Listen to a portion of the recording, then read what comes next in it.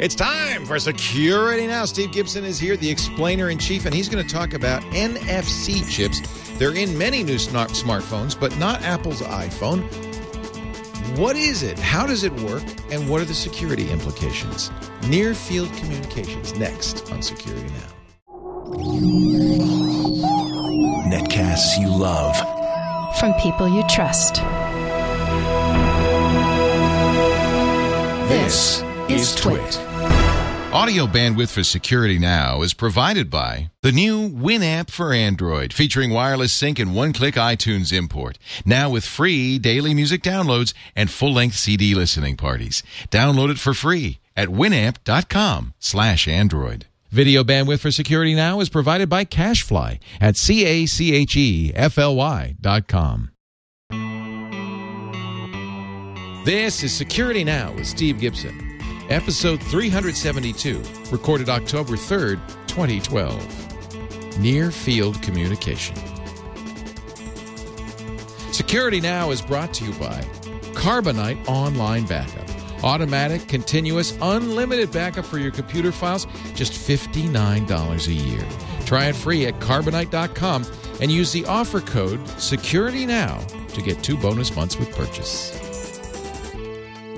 It's time for Security Now, the show that protects you and your loved ones online with our man, Steve Gibson, our man on the net. Steve, explainer-in-chief and guy at grc.com who gives us so much great stuff. Hi, Steve. Hey, Leo. It's great to be with you again, as always. See you. We've been talking before the show about sci-fi, our favorite topic, and coffee. Yep. Movies, debates, politics. It's like this is all our favorite stuff. Red wine, really? Politics, coffee, and movies, sci-fi. Yeah, there you go. There you go. That's all you need in life, and then you throw in a little Security Now, and you're set. You got the day covered. So last week you said you might talk about NFC today. Is that our topic of the day? That is our topic. I've been reading about it since then. Actually, I'd started a little bit before then also. I've completely satisfied all of my curiosity. I know everything I need to know about it for now. And by the end of this podcast, I imagine that all of our listeners will feel the same. So it's interesting. We'll set it relative to the other sort of environmentally competing technologies. There's, of course, Wi-Fi, Bluetooth, RFID, even IRDA, kind of. And here's, NFC. So how does that fit in to this spectrum of connections and communications between our devices?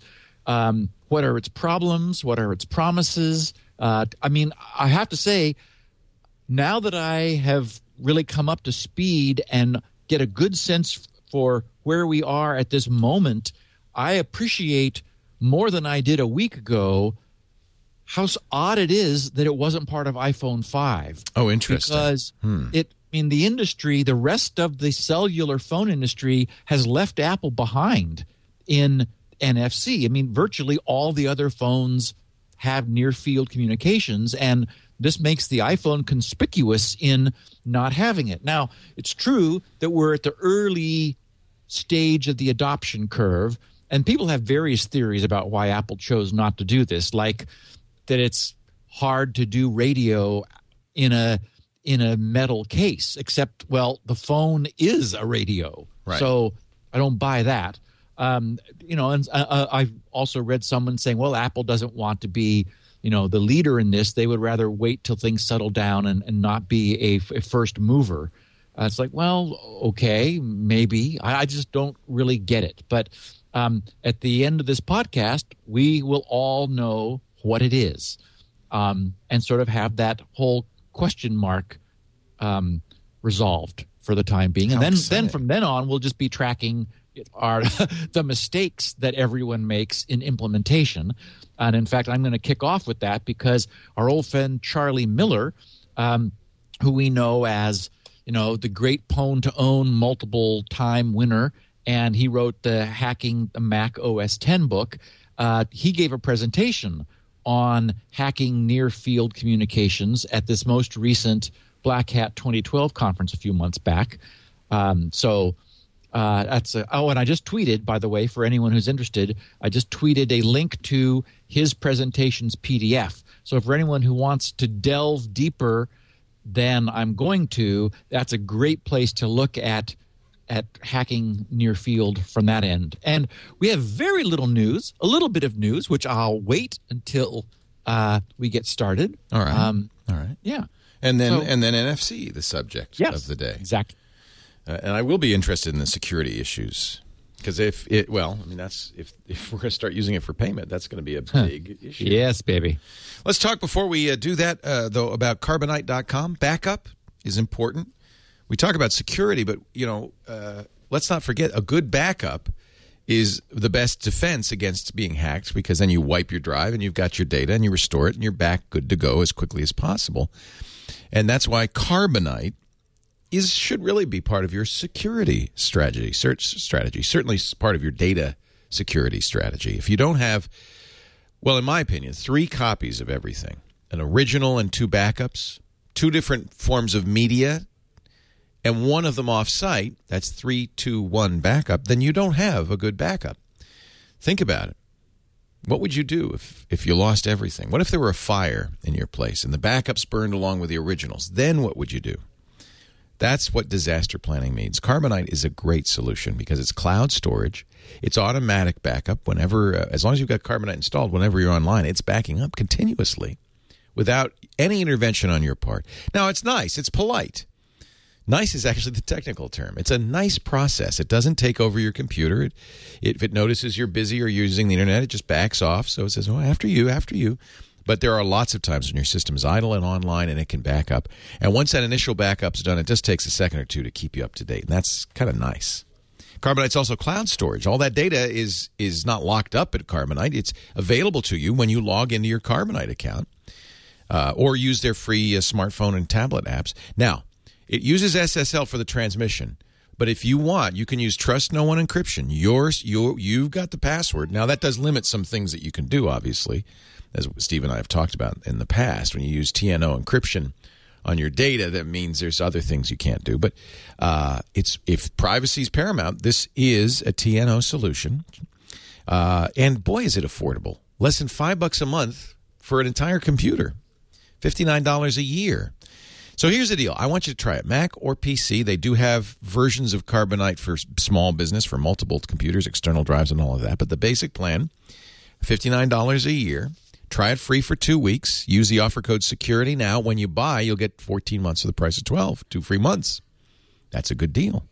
All I ask is you give it a try. It should be part of your backup process one way or the other. This 3-2-1 backup, and I think Carbonite's a great way to do it. Carbonite.com. And our offer code is SECURITY now. Please use that so Steve gets credit. Carbonite.com. All right. Let's do the news before we get to NFC. Well, there wasn't much that happened. As we know, some weeks are so busy we don't have a chance to talk about anything else. And every so often we run across a week where almost nothing happened, which is, I guess, from a security standpoint, probably a good thing. We talked last week about the expectation that the NIST, the National Institute for I forgot Standards and Time? Standards and Technology? Anyway, NIST. I'm sure the chat room will tell us momentarily. Yes, the National Institute of Standards and Technology. That's right. That they were on the verge of choosing the hash from among the final winnowed down contenders, and they did that yesterday on October 2nd. They did not choose Bruce Schneier's skein, as I was sort of just hoping they would, because I know and like Bruce.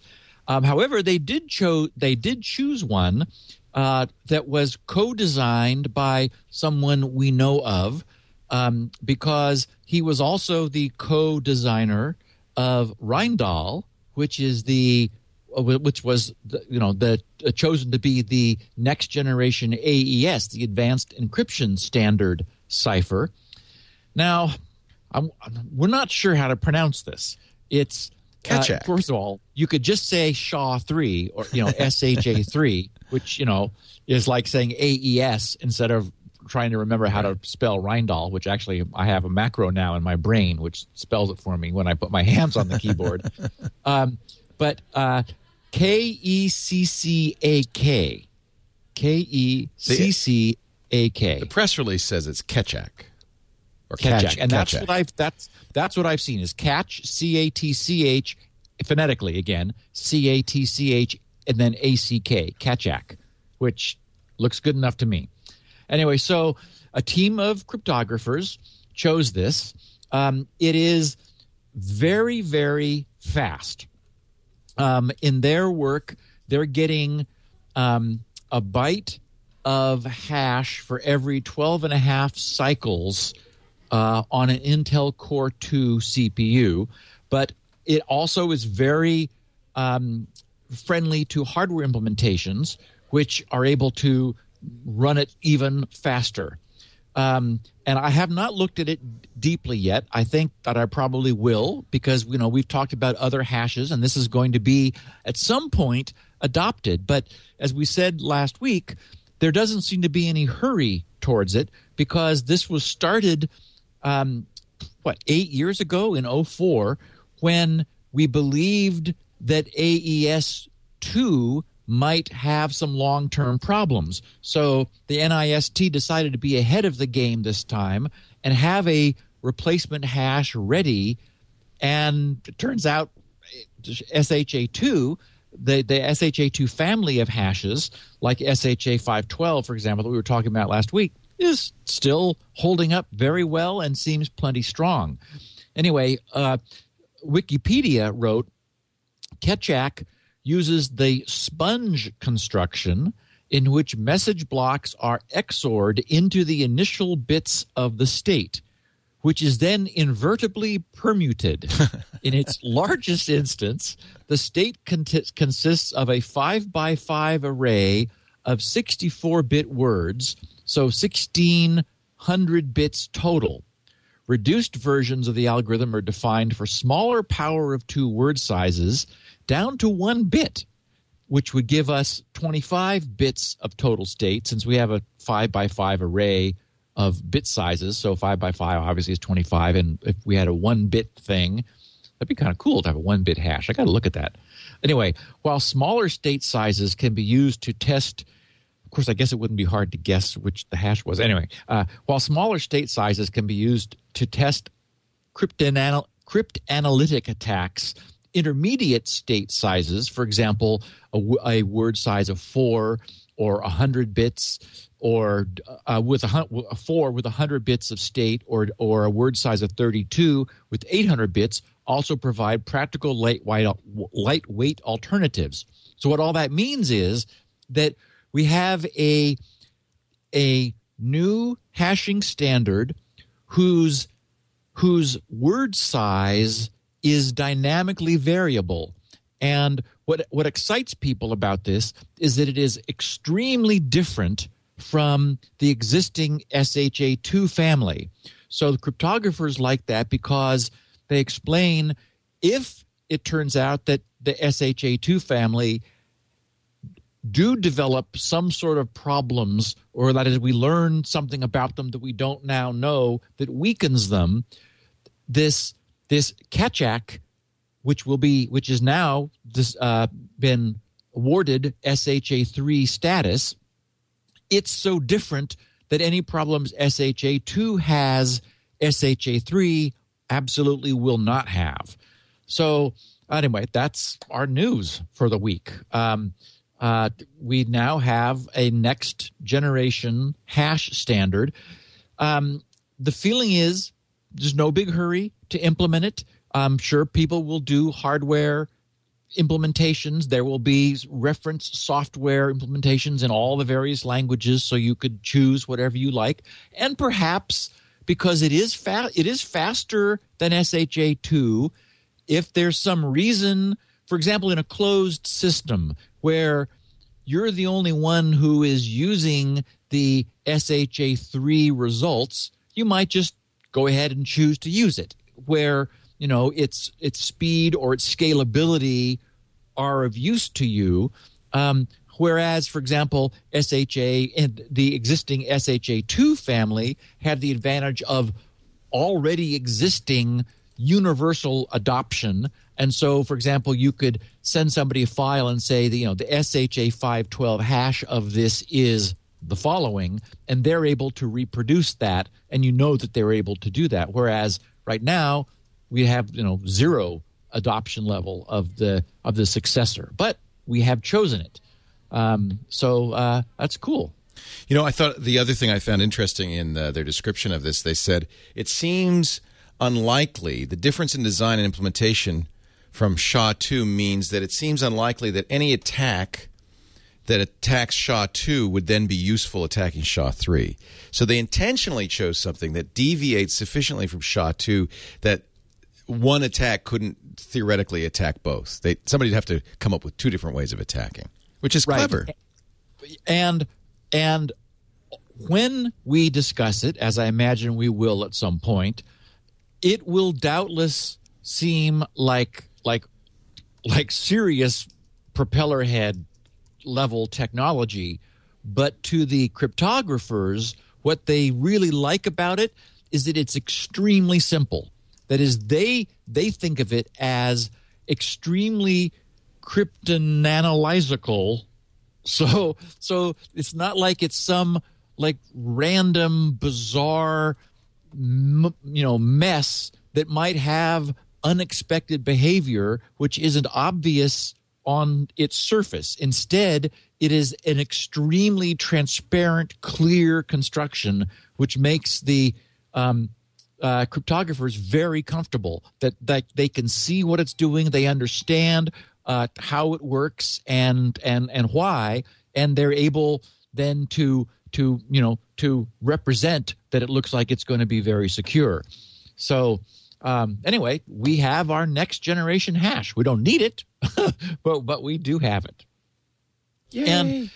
And nothing came onto my radar in the security space besides that this week. I'm sure I could have dug around and found some things, but there wasn't anything that seemed very important. So that's all I have on that side. You know what? It's okay. And doesn't have to have an hour's worth of tech news every week.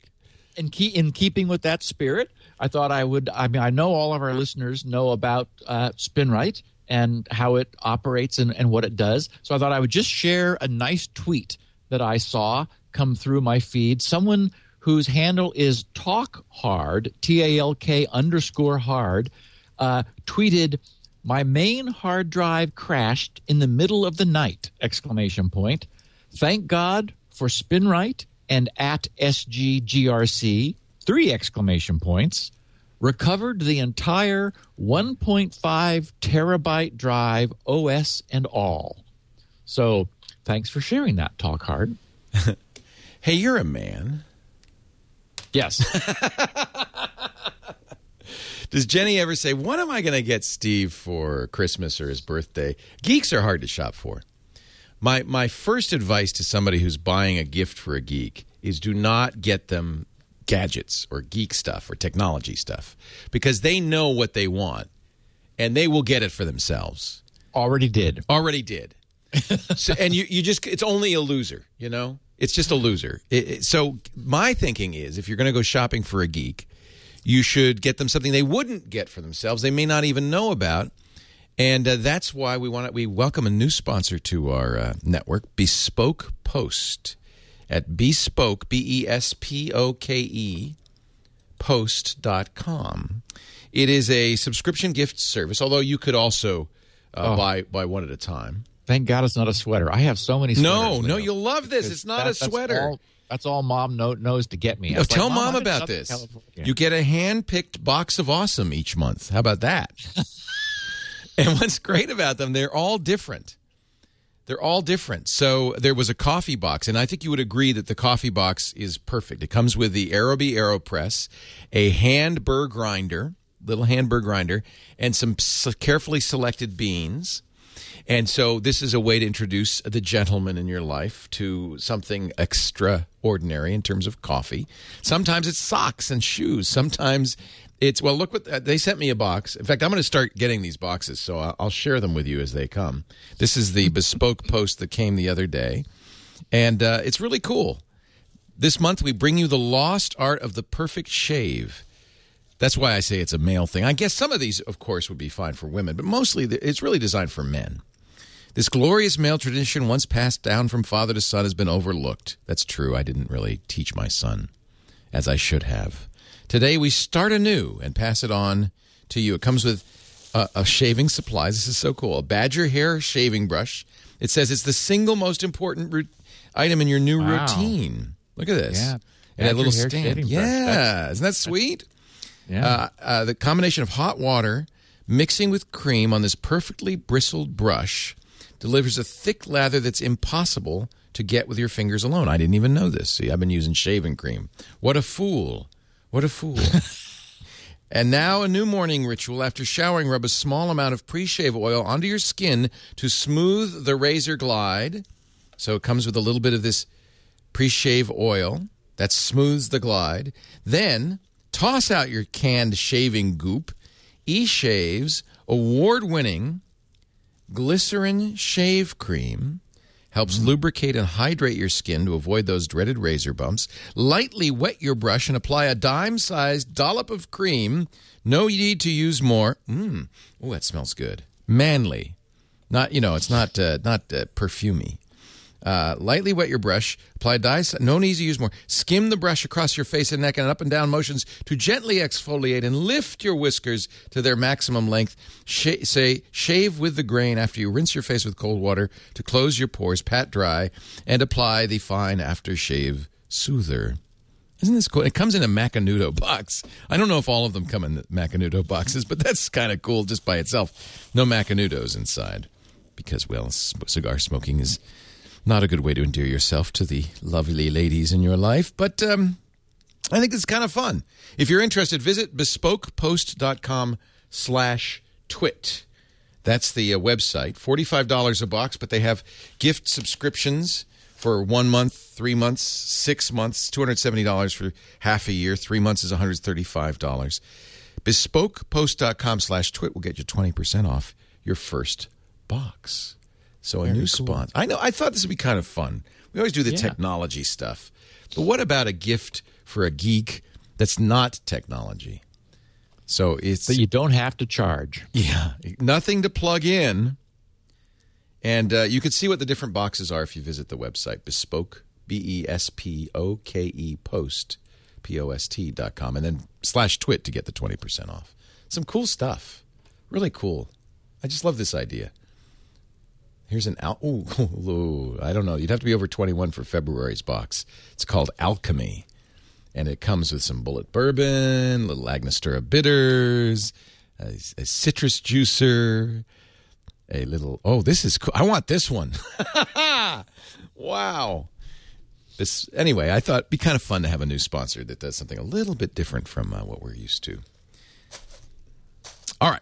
Now, let's talk about, I'm putting my box away. Let's talk about near-field communications. Okay, so probably the best way to introduce this is to summarize a bit of the dark side. I mentioned Charlie Miller at the top of the show. The title of his talk, which he gave at the recent Black Hat 2012 conference a few months back, was "Don't Stand So Close to Me."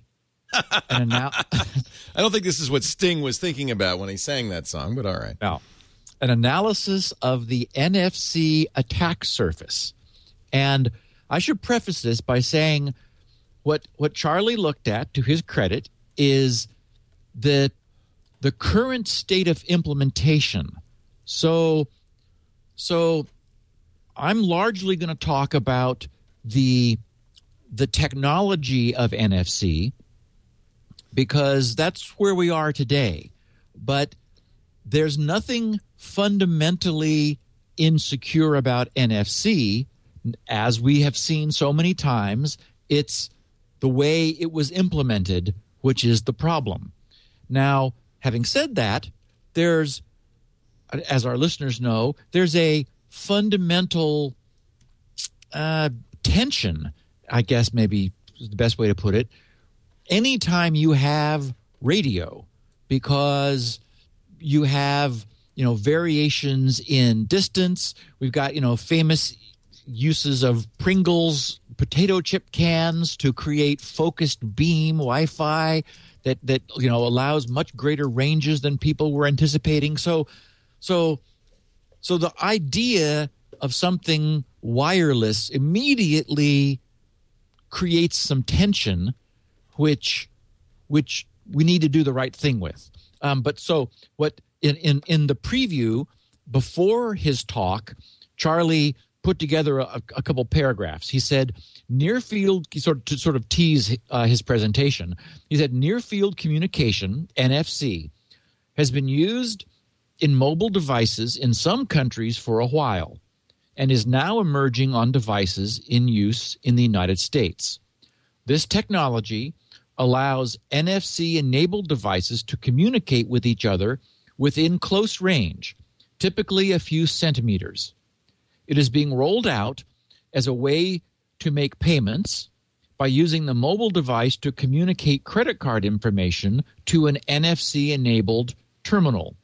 It is a new, cool technology. But, as with the introduction of any new technology, the question must be asked what kind of impact the inclusion of this new technology has on the attack surface of mobile devices. In this paper, we explore this question by introducing NFC and its associated protocols. Next, we describe how to fuzz the NFC protocol stack for two devices, as well as our results. Then we see, for these devices, what software is built on top of the NFC stack. It turns out that through NFC, using technologies like Android's Beam or NDEF content sharing, which I'll define and explain later, one can make some phones parse images, videos, contacts, office documents, even open up web pages in the browser, all without user interaction. In some cases, it is even possible to completely take over control of the phone via NFC, stealing photos, contacts, even sending text messages and making phone calls. So the next time you present your phone to pay for your cab, be aware you might have just gotten owned. So that was the introduction. That's depressing. I had higher hopes for this. It really Wasn't that the idea, though, that this is an RFID with a near field, with a very limited range? Yes. So that is exactly what it is. Probably the way to characterize this best is to think of this as almost contact, where you're using radio to replace actual connections. Probably many of us have seen, traditional smart cards where on the back side of the card, or sometimes on the front, there's a little sort of a pad of gold, excuse me, of gold contacts. And so you slide your card into a reader, and it comes into contact with those contacts on the card. Well, contacts are problematical in engineering terms. They're actually expensive. It's one of the reasons, for example, that we're seeing a movement towards serial devices rather than parallel devices. Original hard drives were, the so-called parallel ATA, the PATA.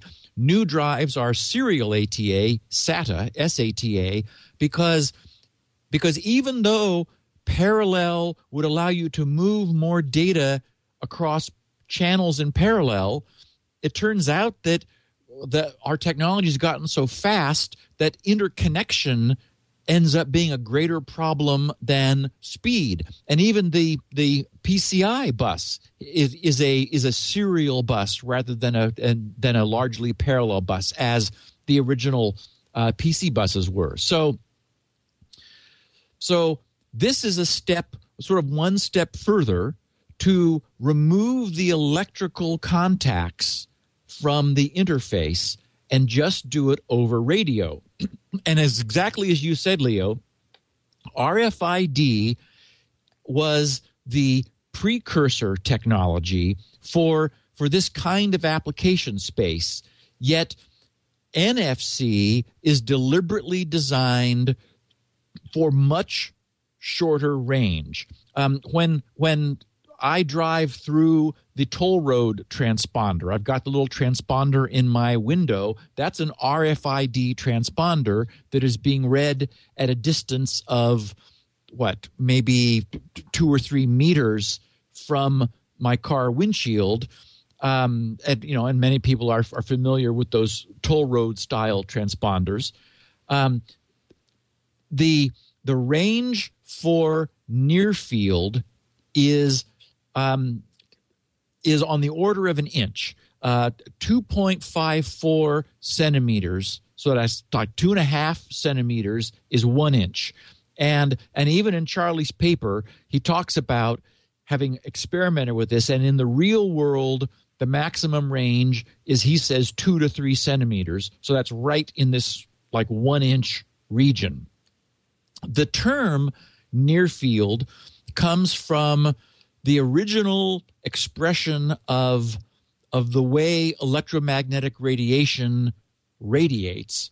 The traditional radio that we're used to operates in what's called the far field.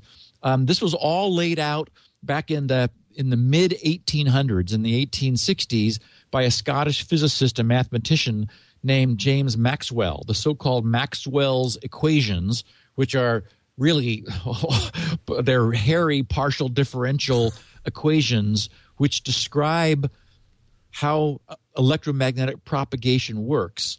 It turns out that there are different properties of propagation which apply when you are within only a few wavelengths of the radiating surface, the antenna, as opposed to when you are many, many wavelengths away. One way to think of it is that if you're really far away from an antenna, even though that antenna has a physical size, it looks more like a theoretical point source to you, so that the wave fronts are coming more in a coherent fashion. But when you're very close, then you're able to sort of feel the physical distribution over the span of the antenna. So there's a very different set of properties between near field and far field, and this involves a complex interaction between electrostatic fields involving charges and electromagnetic fields involving a magnetic field. So if we can to sort of like place this on the spectrum of things, near field operates at a relatively low frequency. It's right in the middle of the shortwave band. You'll remember from your licensing, Leo, that shortwave is between about 3 and 30 megahertz. And the near field spec, and all of this has been ratified and unified. There's an NFC forum that maintains the specifications. It's about 160 companies that are now members and signed on to support NFC compatible stuff, whether it's phones or passive tags, NFC tags or whatever. But there's a good set of unifying standards to keep everybody talking on the same, literally on the same frequency, but also with compatible protocols. So NFC is just about right in the middle of the shortwave band, which runs between 3 and 30 megahertz. It's at 13 8.56 megahertz. By comparison, for example, Bluetooth is around 2400 megahertz, which also is 2.4 gigahertz. Wi-Fi is around the same place as Bluetooth, and also at double that, at about 5 gigahertz. Of course, Wi-Fi was designed to replace LAN wiring. Bluetooth was designed to replace cell phone cables, and similarly, NFC was designed to replace sort of the existing contact smart cards. So the technology involves a coil antenna, some sort of like a printed coil, and typically one chip over on the tag side. You can have in the way near field functions, there's normally a master and a slave. The master being the controlling party in this two-party communication. Near field is always a one-to-one pairing that is a one-to-one relationship. There's nothing, for example, like a LAN where you have multiple devices all communicating at once, nor even in Bluetooth where you have the so-called PAN, the personal area network. In near field, again, the way to think about this is they tried to design it so that it was very much like having a smart card with contacts, but we removed the contacts. So everything about this is designed to be like, in physical proximity, but not an electrical connection. Instead, it's a short distance radiation connection. So, for example, they have this notion of they call them in the forum formally defined in the spec, they call it a smart poster, where at some point in the future, there may be a poster hanging up on a wall, and there will be the sort of the near field logo, which people over time will get to recognize, sort of a stylized end that looks a little bit like a lightning bolt. And that will be your cue that underneath that N on the poster is an NFC transponder. So it has no batteries. It just sits there waiting to receive power from someone's cell phone, typically. So you would essentially touch your cell phone to the poster. You don't actually have to physically touch it, but it's just sort of easier because you got to get about that close to it. And the field, the radiated field from the cell phone's near field master essentially powers up the chip in the transponder. And so this 13.56 megahertz frequency provides power to the chip. The chip then modulates the power in its coil to essentially put a load on the transmitter. So the transmitter can sense that it's being loaded down because its magnetic field has coupled with the magnetic field of the transponder in the poster. And by altering the load that the transponder puts on its own coil, the transmitter is able to sense that, and they're able to communicate. Communication can be bidirectional and it can be simultaneous. And there is in the specification a means for dealing with collision. So if, for example, if there was, collision is not something you would encounter often because the distance of this whole system's operating is so short. But they do have collision avoidance approaches in cases where you had two transponders too close to each other. So the first mode of operation is that, where you have an energizer and a passive source of information, essentially. And when energized, the passive source of information gives up what it's got, whatever it might be. And for example, in the case of a poster, in the so-called NFC poster spec, you receive a little burst of information, which actually moves at a pretty good rate with a 13.56 megahertz carrier.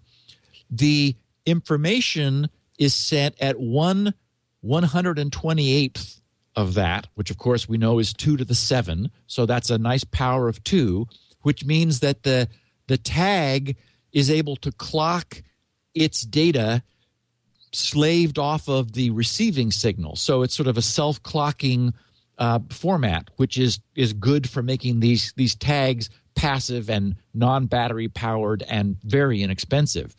But for example, when it's energized, the tag actually comes up and is in an idle state, and then there's a command response protocol which has been defined. So this is all much more sophisticated, again, sort of next generation from what we have from the early RFID tags, which are much simpler and simply send back a static fixed serial number to identify themselves. Here, the tags are able to be field programmed.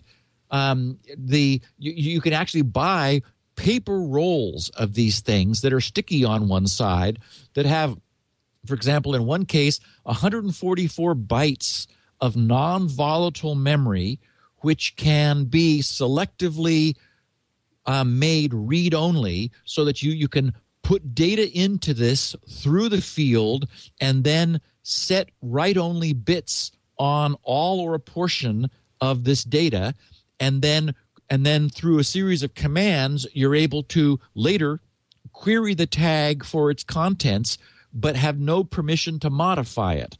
So there's that first mode.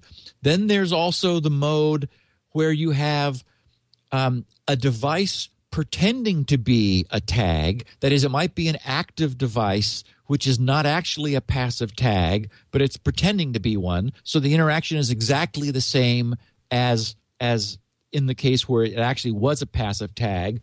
And then in the third instance, you actually have a peer-to-peer relationship where both devices are actively generating their own local, near RF field, and then they come into physical proximity with each other and are able to initiate a handshake and exchange data. So what do we do with this? Well, for one thing, we have, for example, this smart poster notion, which is one of the predefined specifications, where a burst of data might contain a title and a URI, that is a URL style, universal resource string, which we're used to from internet URLs, containing a reference to a web page or an image on the net or some other sort of address that is accessible to the device that is receiving the information.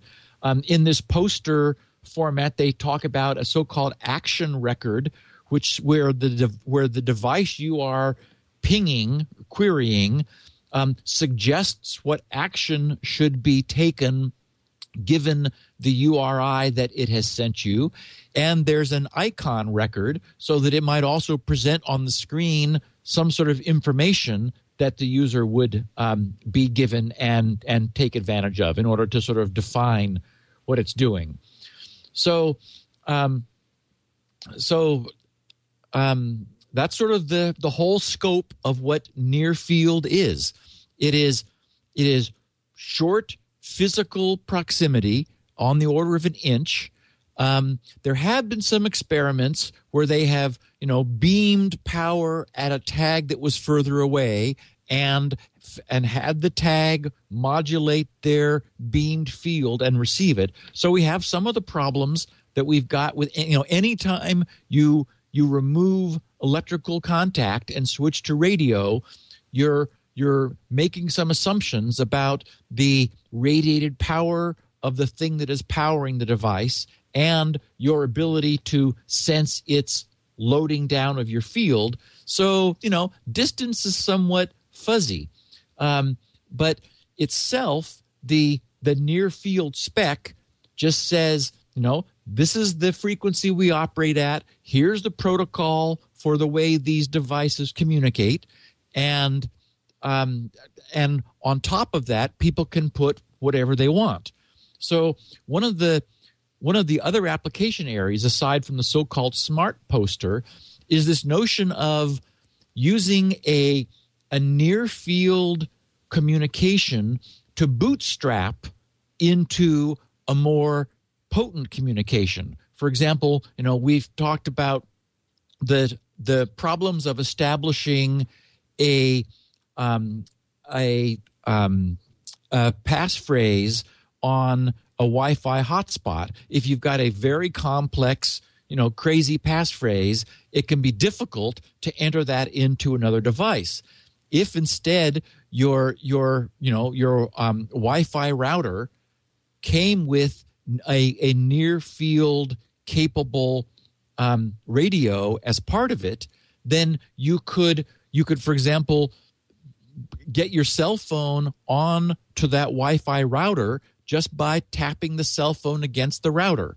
And so the idea would be that in that application, they would exchange the information over a bandwidth constrained, because I don't know if I mentioned that it's about 106 kilobits per second. So it is dramatically slower than Wi-Fi or Bluetooth. But the idea is, that's all the speed you would need for a smart poster to send you a URL or to perform some simple credit transaction with a near field terminal. But the idea would be in the mode where you have a Wi-Fi hotspot, you would tap two devices together.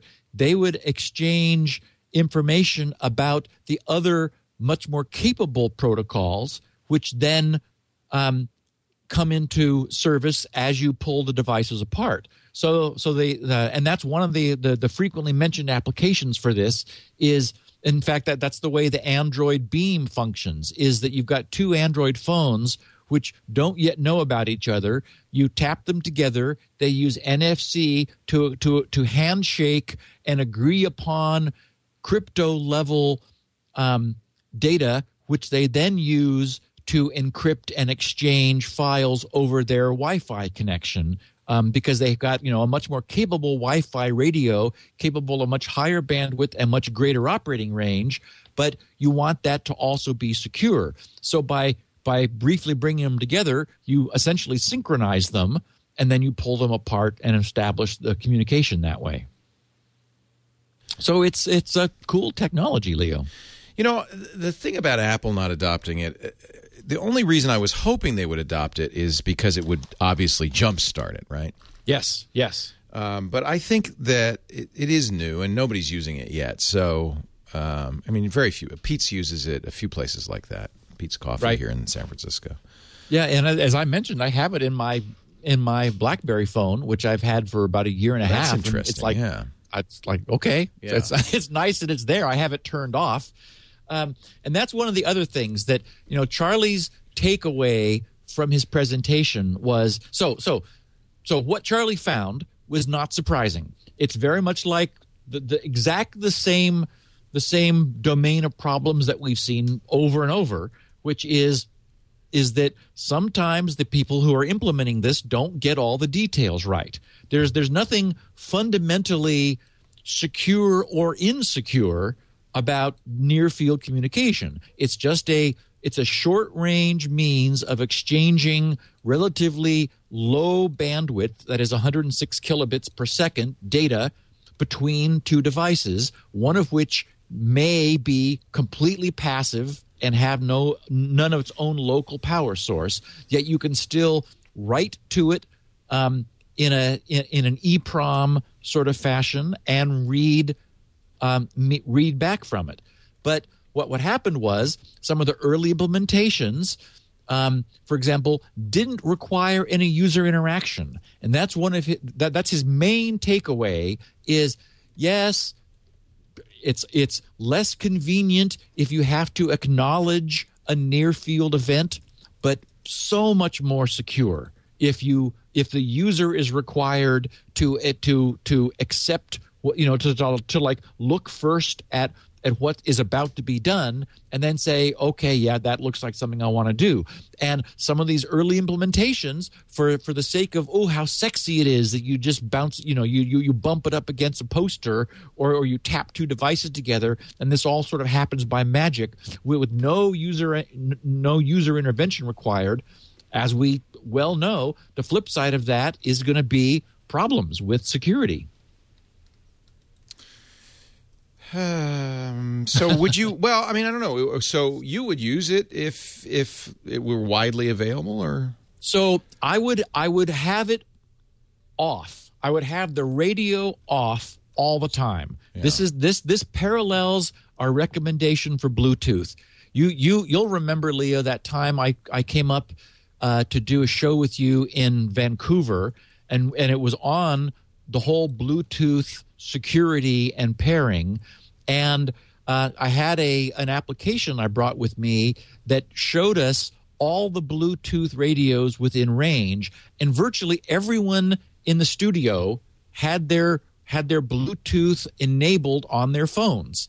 And this was at a time when Bluetooth was still not really solid. I mean, it's gotten a lot more secure, mostly because, focus has been put on the security aspect. But there were ways early on that Bluetooth could be used to suck people's, address books and contact lists and calendars and things out of their phones. So back then, the advice was, if you don't know you're needing it, turn it off. Keep it off all the time. Because, well, and if nothing else, you're saving power. Because power is a scarce resource on a phone. So keep your Bluetooth off unless you're using it. Now, of course, where we've got, for example, a law in California forbidding people from using their hold it in your hand handsets, there has been a huge jump up in Bluetooth being used to communicate with the little in-ear headsets. And so I imagine it's on a lot more often. What you definitely want to do is turn off pairing so that it's not sitting there, broadcasting itself and trying to hook up with every Bluetooth radio in the area. But I would say the same advice applies for near field on my BlackBerry. But it's a lot shorter range, right? Yeah, I mean, it is. It's 1 inch. It is going to be absolutely difficult. Yeah, the attack surface, there's no magic that you could get to it from across the room, or is there? Well, that's the problem with radio is, right. There's nothing. It doesn't absolutely drop off. It sort of fades out, and it fades out. It fades out very quickly.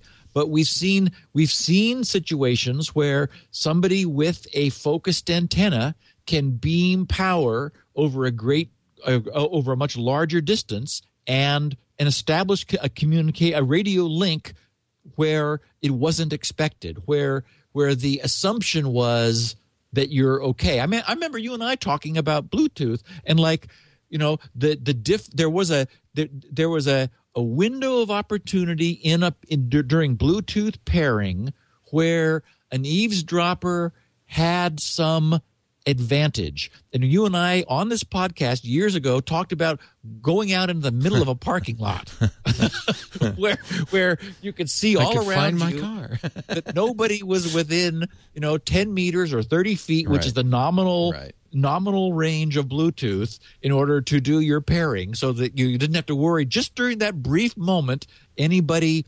being able to eavesdrop on you. So this is a lot better. I think there's no question this is going to take hold. This is going to get traction. People are going to like it. Again, people like convenience, and so the convenience factor is going to drive this forward. It creeps me out just because I and I'm sure it does some of our listeners, because we've seen over and over and over how many ways there are for these things to go wrong, and that when faced with a choice between security and convenience, initially the industry chooses convenience, and it's only after it gets burned a few times it backs off and says, oh, okay, I guess we maybe have to ask before we do that. So maybe Apple's wise to wait. I'd like to have it in the phone. Leave it off. Turn it off by default. But have it there so that, it just seems like a bullet point missing. I don't know when they are going to do iPhone 6. Maybe that's already in the works. So they've got it coming soon. But boy, I think it's 40 million devices now have near field, and all of the new smartphones do, except coming from Apple. Yeah. Yeah, certainly my Samsung Galaxy S3, the Galaxy Nexus have NFC. I'm surprised your BlackBerry does. Yeah. I wonder do you know if the Nexus 7 does? I don't remember seeing it. I don't think it does. I don't think so. That's interesting because that's a tablet, not a phone. Right. But still, HTC does not apparently put it in their One X. The new Lumia 920 will, I know, for the Windows Phone folks. So I don't know. That's a big number, but I think that it's not certainly far from universal. Nexus 7 does, according to Dideo in our chat room. There are some beginnings of security protocols. One of the things that I encountered when I was looking at this is that RFID had absolutely no provision for encryption, but NFC does. So we're not seeing it deployed yet. But for example, I can imagine a scenario where future laptops will have an NFC logo on their front surface down by the touchpad in front of the keyboard, and you might authenticate by bringing your phone to your laptop briefly. Oh yeah, wouldn't that be neat? Which is not a difficult thing to do, and so we begin to get aspects of multi-factor authentication that way too. I think we're going to be seeing more of near field in the future. I'm sure this is not the last podcast we'll be discussing it. This will, unfortunately, any future podcasts will be probably talking about what went wrong rather than how it works. Right. NFC, the horror. That'll be some future date. Episode 472, perhaps. Consider it saying in the chat room that according to Wikipedia, the distance record for detecting Bluetooth is 1.78 kilometers.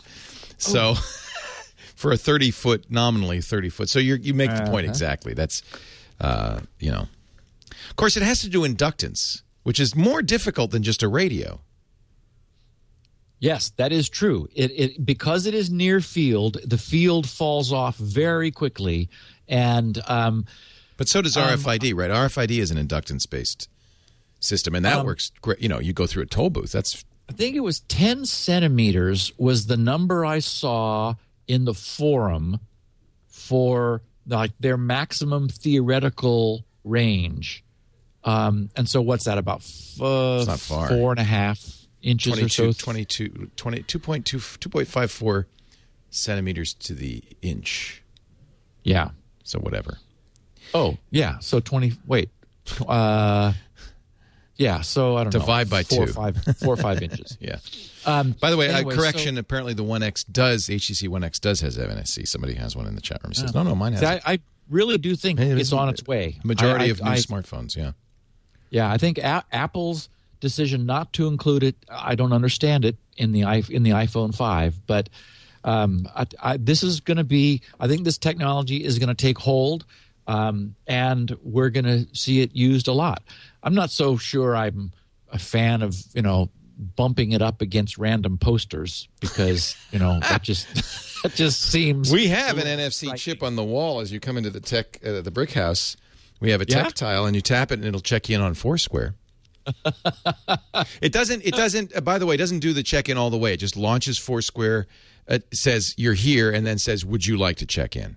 Nice. Yeah, So and I it think does that's the work. probably how most people will implement it. That's using Samsung's built-in software on the phone. Yeah, one thing we've not talked about is QR codes. That's also on my list of things of technology. That's the kind of the competing technology for this. Yeah, and of course that's optical as opposed to radio, and that to me that seems a lot. Actually, I'm seeing QR codes all over the place now. They're beginning to get some traction. I saw a gravestone with one. I kid you not. You are here. Yeah. I don't know. Maybe it pulls up a page with his life story. I don't know. I didn't take a picture of it. I should have. No kidding. Was it was it etched or? Yeah. Or wow. Well, there's a geek. Well, that's also somebody who has a lot of faith in the technology. Like 50 years from now, people are going to be able to read QR codes. Yeah, on my headstone. Yeah, that's a very good point, Leo. Yeah. Steve Gibson is the explainer-in-chief. There's actually a Tumblr, WTF QR codes. And thanks to Jesse in our chat room for this. Like, why is there a QR code here? And there's lots, and so that's cute. It's like, let me see if. So people are putting them in it everywhere. Here's one fish on a grate.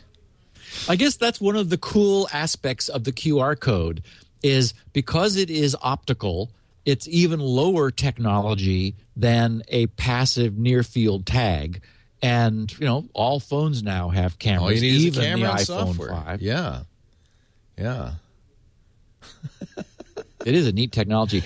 I'll just remind our listeners that I just tweeted the link to Charlie Miller's presentation, which I think it's 40-some pages and lots of neat pictures and diagrams and technology. He spends much less time on how it works than I just have, but and much more time on what he did to break it, which is, I guess it's certainly of interest to our listeners and the topic of the podcast, but I just sort of shrug a little bit. It's like, yeah, well, it's not NFC's fault.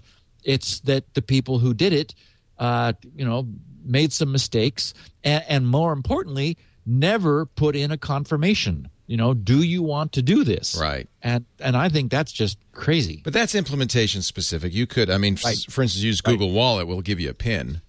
So that's something the app should do. But again, maybe no, because if you don't do it in the app, if you don't require it, then you can hack it silently. Right. Yeah. Steve Gibson's the explainer-in-chief at grc.com. That's where you'll find him. His Twitter handle is @SGGRC. When you go to grc.com, pick up a copy of SpinRite. You never know when you might need it. It's the world, yeah. It's the world's best hard drive and maintenance and recovery utility, and it's Steve's bread and butter. So yes, let's everybody buy it. But there is a lot of free stuff there, including 16 kilobit audio versions of this show for the bandwidth impaired, and full transcriptions, which Steve pays for at the Security Now pages there, and of course his show notes. We also have show notes on our wiki, thanks to some guy whose name we can never remember, but I will find it out for next week. We also have full quality audio and video versions available on the Twit page, twit.tv/SN. I'll also remind people that a side effect of Elaine's fantastic transcripts is the entire textual content of all 371, soon to be 372 podcasts are searchable. And when I encountered Charlie Miller's name on the Black Cat conference, I thought, Charlie Miller, I'm sure we've talked about him. So I went over to grc.com/SN. See? And yep. in the right search field, yep. I put Charlie Miller, and bang, there was a complete chronology of all of our discussions of Charlie. So I was able to remind myself exactly what it was that Charlie had done in the past and why he was so familiar to us and our listeners. So it's very handy. If something comes up that you sort of think you remember hearing about, you can just go over and quickly find the references to it. It's really handy. I love the internet. Speaking of which, I found an ABC article that says digital QR codes offer interactive cemetery experience. Funeral directors are seeing an increase in demand for gravestone barcodes. No kidding. That is Wow. just That's crazy.